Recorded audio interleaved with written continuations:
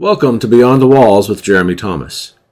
Today we have a small taste, an appetizer, a short snippet of one of Jeremy's recent teachings covering the key point or key doctrine from that sermon. It's a short, easy to digest, and encouraging sample from a bigger lesson. We hope you enjoy it. So there is a danger, let's just say, of what's called loss of reward, right? For how we live the Christian life. Okay, but that doesn't change, how you live the Christian life doesn't change whether you have eternal salvation or not, eternal life. You get that in a moment in time. But they are important. I had someone one time say to me, we shouldn't want rewards. Well, if we understood what the nature of the rewards were and what their function was, I think we would all want them.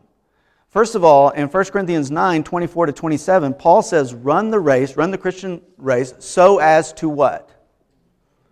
Win. Now you're not competing against me, and I'm not competing against you. Okay, what we're competing with is the world, the flesh, and the devil in our own personal race. As I tell my kids, this is the longest race you will ever run, because it's your whole life. And do you remember the Apostle Paul when he wrote to Timothy? He's very near his death. It's about 67 AD, and he says, I have run the race. I have finished the course. I have kept the faith.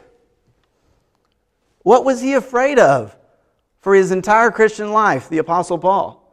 He was afraid that he might defect and go apostate. You say the Apostle Paul who wrote 13 letters? Yes!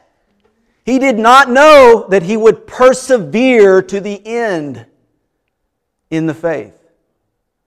It wouldn't have changed his eternal salvation.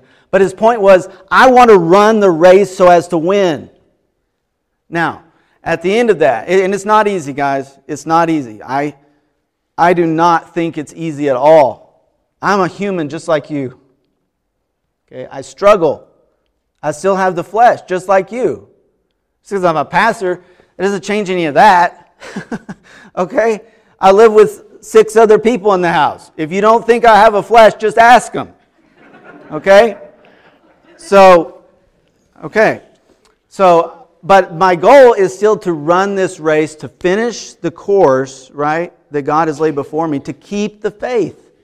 Okay? To maintain my life inside the Christian faith and not defect.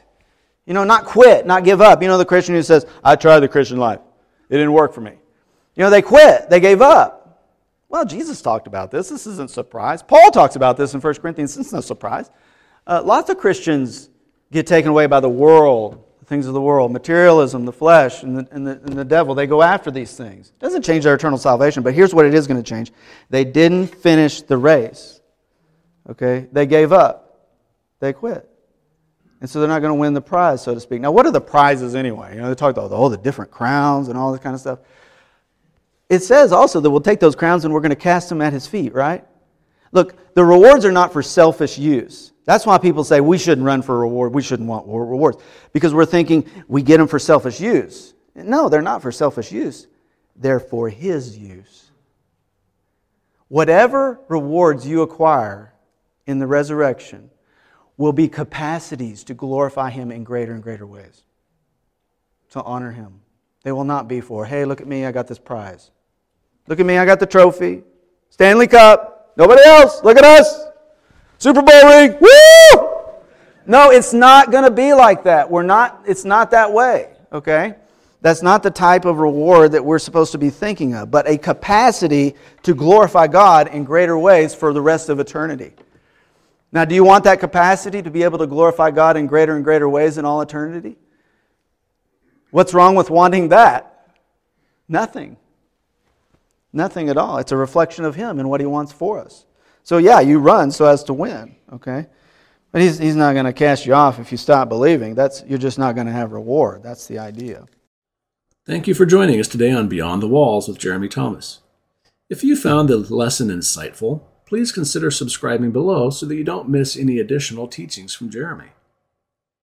And if you're looking for additional resources or additional formats, links are in the description below.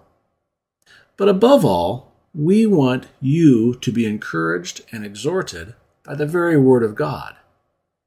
We hope that Jeremy is opening it up to you in a way that makes it even more understandable than what you've known in the past. So until next time, take care.